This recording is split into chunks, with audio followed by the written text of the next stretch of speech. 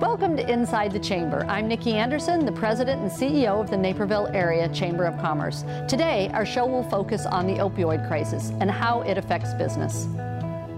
Inside the Chamber is brought to you by presenting sponsor, Naperville Bank and Trust.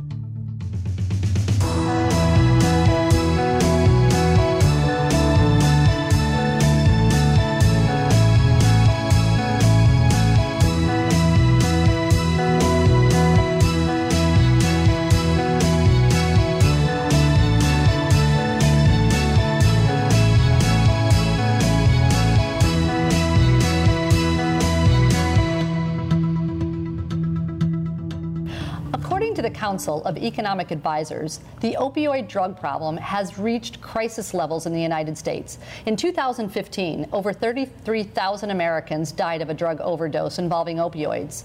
CEA estimates that in 2015, the economic cost of the opioid crisis was $504 billion, or 2.8% of the GDP that year. This is over 6 times larger than the most recently estimated economic cost of the epidemic. So we're going to learn more from our experts, and I'm really pleased to have all of you here today. Thank you so much for your time. How I'd like to start off is having you just share what you're working on, what type of initiatives are out there, because I think then that from there will stem a lot of really important educational conversation. So, Lieutenant Governor, can I start with you? Absolutely, and thank you so much for having me. I think we all realize that the opioid epidemic knows no neighborhood, no color, no class. It devastates us all in all of our communities. I always call it the equal opportunity aggressor. I became involved with the opioid epidemic a little bit over a year ago. I knew about it, but the governor called upon me to co-chair the task force on opioid overdose prevention. So over the last 2 years, we've been looking at what other states have been doing, finding out what works, what hasn't been working. And then in September of last year, the governor unveiled, alongside us and co-chair Dr. Nirav Shah, our plan, as well as our task force. And I'm glad to say that over the course of these few months, we've been able to move the needle significantly. And what I like to tell people is that we've hit the ground running on this. We realize how important this is and how devastating this is to many families. So we now have a 1-800 number, and a lot of families don't know where to go, and that's the first place that they could go. It's totally anonymous, 24 hours a day, 7 days a week, 1-833 to find help. We also know that Narcan is the resuscitator. We now have a standing order where you could get it at your local Walgreens or at your local CVS. That's significant too, because we could be first responders now to our neighbors and within our household. And now we have the prescription monitoring program that is mandatory, which is a big deal. So every day we significantly move the needle so we could actually say that this epidemic in our lifetime is a thing of our past. Great, wonderful. Matt? Yeah, at Rosecrance, a lot of our initiatives are more treatment-based. For instance, at our 95-bed adult facility out in Rockford, we have a separate 11-bed opiate-specific unit where we treat specifically clients that have issue with prescription opioid medication use or heroin use. So we have dedicated programming there, in which case we're able to discuss medication-assisted treatment, as well as grief and loss, because anybody that's dealing with this issue is surrounded, unfortunately, by grief and loss. So we're really able to tailor our treatment in that facility toward the specific issues that come along with that substance use disorder. We also have recovery homes for adults, because a lot of time with this issue, even if they do a 30-day residential program, they oftentimes need more support, sober living, because it can be difficult to turn the tide on this if you're just kind of going back to your living environment. So we have recovery homes in Chicago. We have a 30-bed adult recovery home in the Lakeview neighborhood, as well as up in McHenry County and out in Rockford, where people can stay for 3 months up to a year and a half and really have that structured support. That really the outcomes with this type of disorder really go way up when you have that cocoon of support and the drug testing and the support groups and the case management, and all of that support really goes a long way. So that's really kind of how we're tailoring a lot of our interventions toward this opioid issue. Wonderful. Yeah. Thank you, Matt. Karen?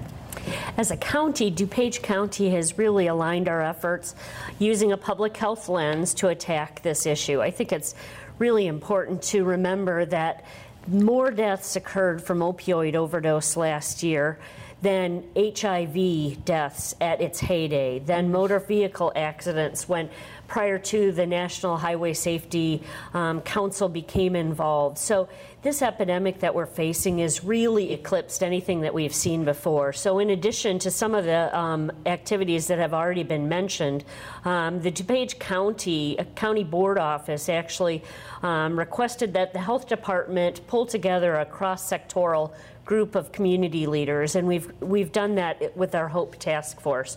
And through our HOPE Task Force, we've identified that not only do we need to continue our prevention and our education, and we need to make sure that people don't gain access to these very, very harmful narcotics.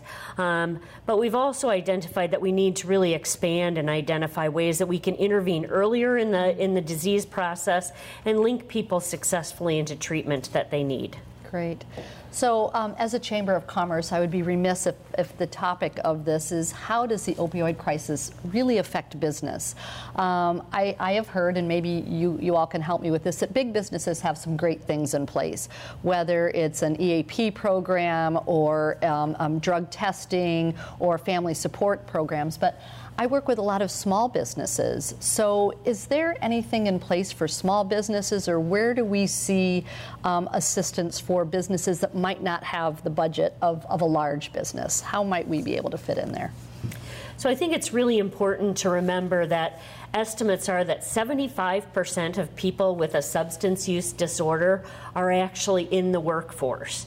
So sometimes we think about people having a substance use disorder and they're completely not able to function or hold a job, when in fact data tells us otherwise, that 3 out of 4 individuals are in the workforce.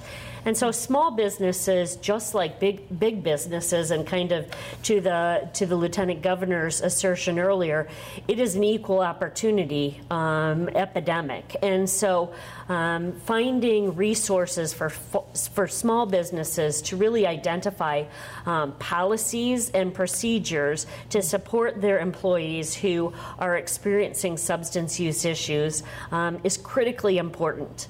The National Safety Council back in 2017 issued a report for businesses, because businesses in general identified about 71% of them had opportunity to intervene with somebody with a substance use disorder. But when asked whether they thought that substance use disorders were a threat to safety or a real human resource problem, far fewer, about less than half, identified that. So they've been working to really identify ways that businesses of every size can develop a more effective and helpful policy stance to this issue. Interesting. And also, I think it'd be important to train HR reps, supervisors, managers, in terms of some of the more subtle things to look for.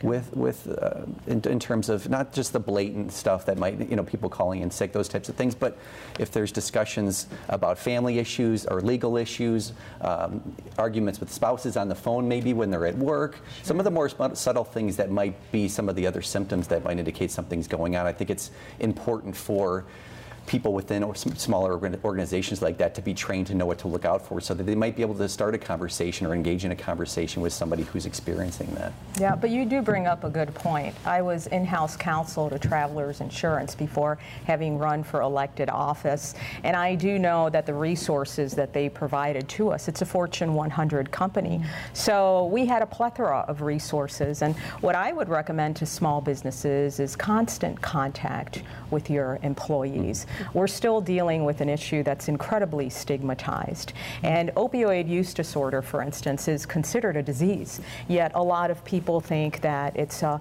personal wrongdoing, right? It was a choice. And so constant contact on the part of the employer, bringing in speakers from time to time, just to let them know, first of all, if and when they decide to come forward, there's help for them. And this is something that we could truly discuss as a business, and that anything that you say will be held confidential. The sooner that you get to people and their issues, the sooner that we could find resolution and have them come back 100% into the workplace. So that's what I recommend to small businesses, even though they don't have all the resources that the big businesses do. Yeah, and reinforcing to them that we're just trying to help you. We're not trying to get you in trouble. Right. And I think having the employees having a relationship with whoever the EAP, if there's a specific point of contact within the EAP, that they be immersed in the workplace so that there's a relationship there. Because if there's not that relationship there, it's too easy for people to kind of hide behind or worry about the stigma and those types of things. There has to be a lot of active relationship and collaboration. Absolutely. The recognition that an employer really values you as an employee really leads to the fact that many people, if they are approached by their employer about a potential issue, are more likely to avail themselves to treatment. And I think that's really very empowering for employers too, because I think that we don't want to interfere, or we don't want to be busybodies, but at the same time, ignoring the warning signs, as you indicated, is really something that we need to address as well. Well, I think you guys bring up such great points. Policies and procedures, you know, make sure those are up to date. And if you don't know, maybe you could reach out to you and gain some insight as to, you know, what are those red flags. And the second is HR. Is your HR, you know, properly trained? And to your point, making sure your employee is really engaged and connected with employees, because to your point, you know, it's an equal opportunity, you know, crisis right now. So I thank you for that. Let's talk a little bit about the medical industry and culpability. I read a really interesting article this morning, and an orthopedic surgeon stated that, you know, there are some things that they're looking at that they recognize as areas of change, and one of them is to reduce the amount of prescription, the length of time, you know, giving 30 or 60 or 90 days, maybe going down to a week. Do you see that as being something that would be a step in the right direction, or are there other things that maybe you think could be done? Yeah, because I think the biggest single issue with this is just the simple amount of these medicines or medications that are out there. Somebody may get prescribed 60, 80, 100 Norco, Oxycontin for something that realistically they may only need, you know, 5, 6, 7, 8, 9, 10 of those medication. And it's not typically going to be those people that were prescribed that medication. It gets diverted then. It gets diverted somehow, family, friends, black market, where it gets diverted to other people. That's the biggest, there's that misconception that we had talked about, where people that are being prescribed these medications, they're the ones that are becoming addicted, which can happen, but by and large, it's about 75% of the time these medications are then being diverted somehow to people that don't have the prescription, and they're the ones oftentimes that are developing this more severe problem. So that's why I love drug take-back programs, limiting the number of prescriptions that can be, you know, not being able to double it up and being able to limit that. That's in my mind, the single biggest issue is just the number of pills that are out there with that diversion possibility. So we're going to continue this because this is a really important topic, but we're going to take a quick break. So hold on to your thoughts. We'll be right back.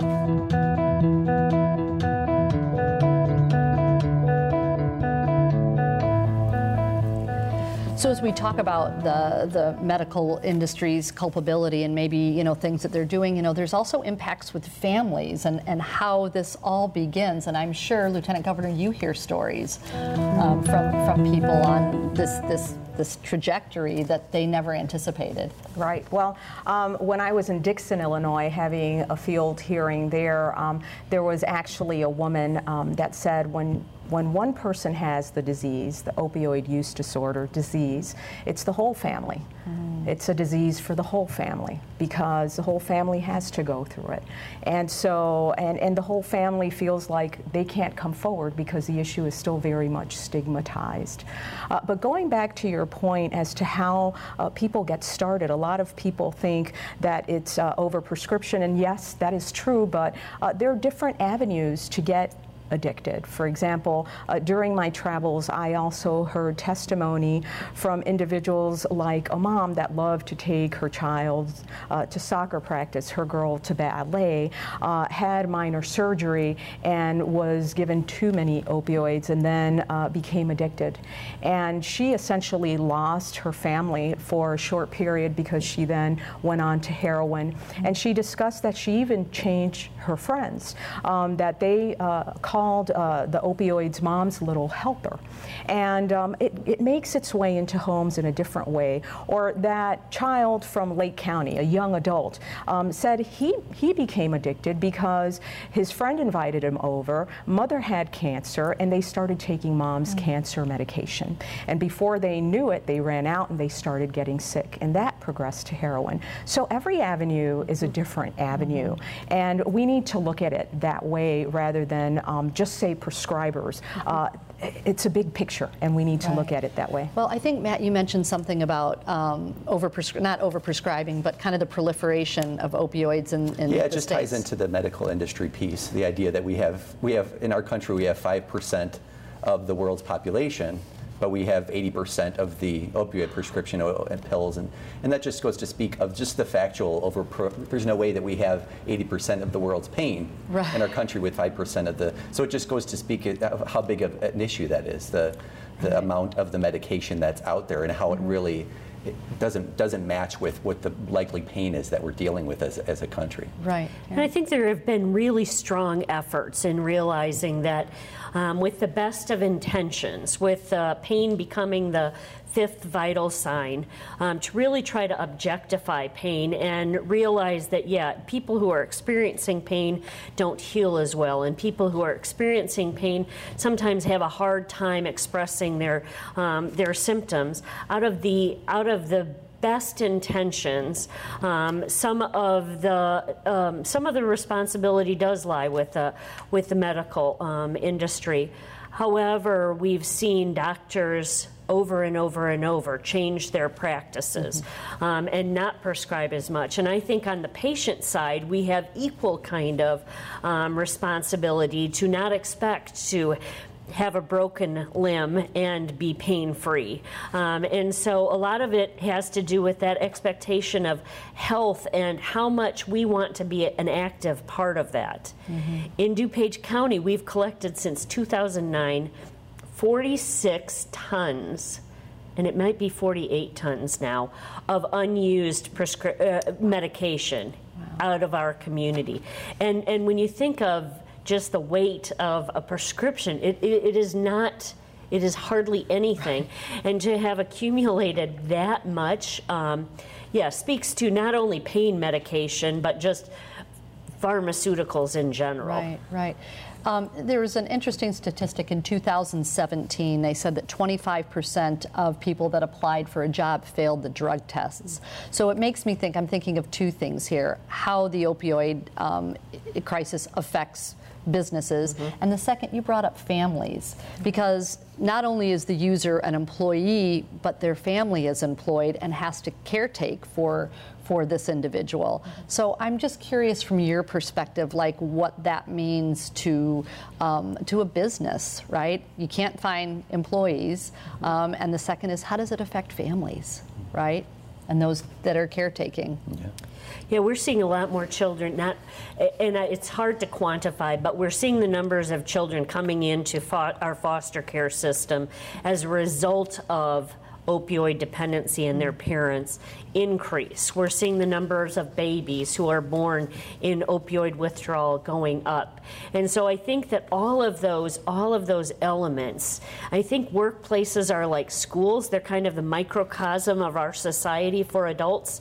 All of those elements converge into a workplace and just add another layer of complexity to getting the job done, whatever that job is. Well, and there's also all kinds of legal ramifications complications to this, meaning what if they fail the drug test but they're prescribed an opioid pain medication? What if they fail a drug test for marijuana but they live in Colorado where it's legal? So there's all kinds of messy legal elements that are going on as well that are leading to all kinds of lawsuits and all kinds of issues that really kind of muddy the waters with this. Right, and we also know that statistically those who fail those workplace drug tests, it's because of marijuana, it's because of cannabis more so than opioids and other drugs for that matter, which brings out another issue altogether. Right, right. Can we talk, I have so many questions, but can we talk a little bit about the functional opioid user that goes to work and maybe there's an impact from a productivity standpoint or from a distraction standpoint? Is that real or is that just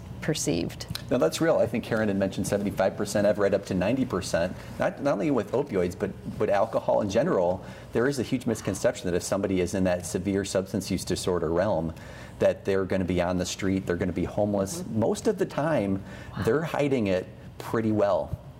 You know, and because of that still existing stigma, unless they have that close relationship, they're not going to reach out because they don't want people to know. They want to put up that front because they don't want people to be aware of it. Right. Well, the term is, and I hear it a lot, it's called functioning addict, for instance.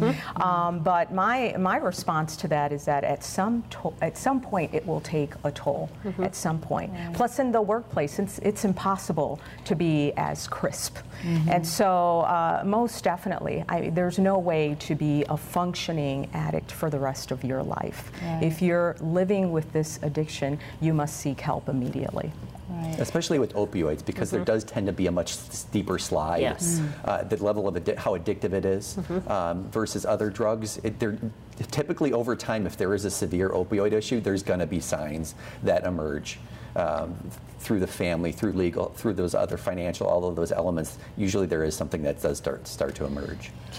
I'm looking at you to say this. Can we talk a little bit about the cost of treatment? Like, and I mean that the term cost in many different ways. Sure, and that's exactly where I was going to go. Is that we talk about sometimes the stigma a person feels, but it's also a matter of that supervisor who may not have the training to realize that this would be a help to talk to this individual about getting into treatment, and it would be an opportunity to demonstrate the value that that employee brings to the business. Businesses on average will gain about $3,000 per employee who is involved in recovery and treatment. And so when you look at the costs of addiction or substance use disorders in business, that can range anywhere from $2,000 a year up to $13,000 a year. So it is a smart investment. It also represents an investment similar to other chronic health conditions like diabetes, like asthma. Sometimes we get real skeptical about, does treatment work? Because maybe people need to go through 2 times with treatment, or maybe they need to go into a longer, more extensive outpatient treatment after a residential treatment. And in fact, the relapse rates for substance use disorders are very similar to other very common chronic health conditions like diabetes, like hypertension, like asthma. And we certainly don't limit people with asthma's access to treatment, life-saving treatment, for their medical needs. And in a similar way, we need to really realize that treatment does work. Treatment can work, and treatment with support represents a great deal of hope for individuals who are struggling. Right. Well, cost of treatment is definitely not cheap. But this is where I see the light at the end of this tunnel, is that we've been working closely with the federal government, because I know the federal government acknowledges that we must put this first place. And because of that, we've been able to ascertain significant monies from the federal government. We started off by getting initially $40 million, and we've been able to get a lot more, only because when we think about recovery, recovery is a forever thing. And sometimes people may feel fully recovered, but then they may have a relapse. And so we need to take this for what it is and know that we have to deal with this issue on a forever sort of timeline. But with that, I'm glad that we're working with our federal government and we've been able to get money for treatment because recovery is forever. Because most of the clients, the reality is most of the clients that are dealing with a severe opioid use disorder have no funding. I think there's a misconception that a lot of these people have good commercial insurance or even state Medicaid. Most of them that are at this point don't have any funding. So that's time after time, that's the biggest issue that I see come up with this issue is that they just don't have the financial resources to be able to pay for treatment or get it covered through their insurance. So I think I'm really glad to hear that there's those initiatives and progress being made in that direction, because I think until that happens, until we're looking at the funding source, it's going to be impossible to really wrap around this. Even the 1115 waiver now that we recently unveiled, now we take a look at the whole human through pilot projects, because a lot of people that have an opioid use disorder have an accompanying behavioral or mental health issue. Absolutely. Before we were dealing with this in silos. Now we're dealing with the human in his or her entirety, and it's made a big difference. Yeah. So we have a little bit of time left, and you alluded to it a little bit, Lieutenant Governor Rao. You said hope. And what I'd like to close with is, what do we see? Do we see, we could say pharma needs to do some work, but what we're able to do here, do you see some hope? Do you see some change? Do you see some possibilities? Hope for those that are addicted, hope for their families, and hope for businesses to be better educated so that they can deal with this in a really constructive, compassionate way? I do. I'll bring your attention to my son, Mike. He's 16 years old. And when we started doing our initial research, I had asked him, Mike, do you guys talk about this in school? What do you know about opioids? What do you know about heroin? And he told me, well, Mom, I know from social media, because we don't talk about it at school, I know from social media that it's highway to death, very fast. And I was speaking to him about 2 months ago, and he told me that he was about to go to the gym because they were getting training on what it is to be addicted to opioids, heroin, this whole issue. And I said, wow, that's magnificent, Mike. Why didn't they get me to speak at this event? I co-chair the governor's task force. And he said, well, Mom, you're just not cool. We like to hear it from the athletes. But that, to me, spells hope, that our young people are learning about it, to stay away from it. Slowly, I see more people coming to our roundtables, and the stigma is slowly beginning to melt, and that gives me hope. Right. Yeah, just the amount of attention that's being paid to it, I think, goes a long way. All the drug take-back programs that I'm involved in are popping up all over the area. I think doctors are starting to do a better job of limiting the amount of medications that they're prescribing. Treatment options, like I said, we have opioid-specific treatment at Rosecrance. There is a growing amount of hope going on, in my opinion. This is such an important conversation to have, and I cannot thank you all enough for sharing your time and your expertise and your initiatives. Thank you so much. You give me hope.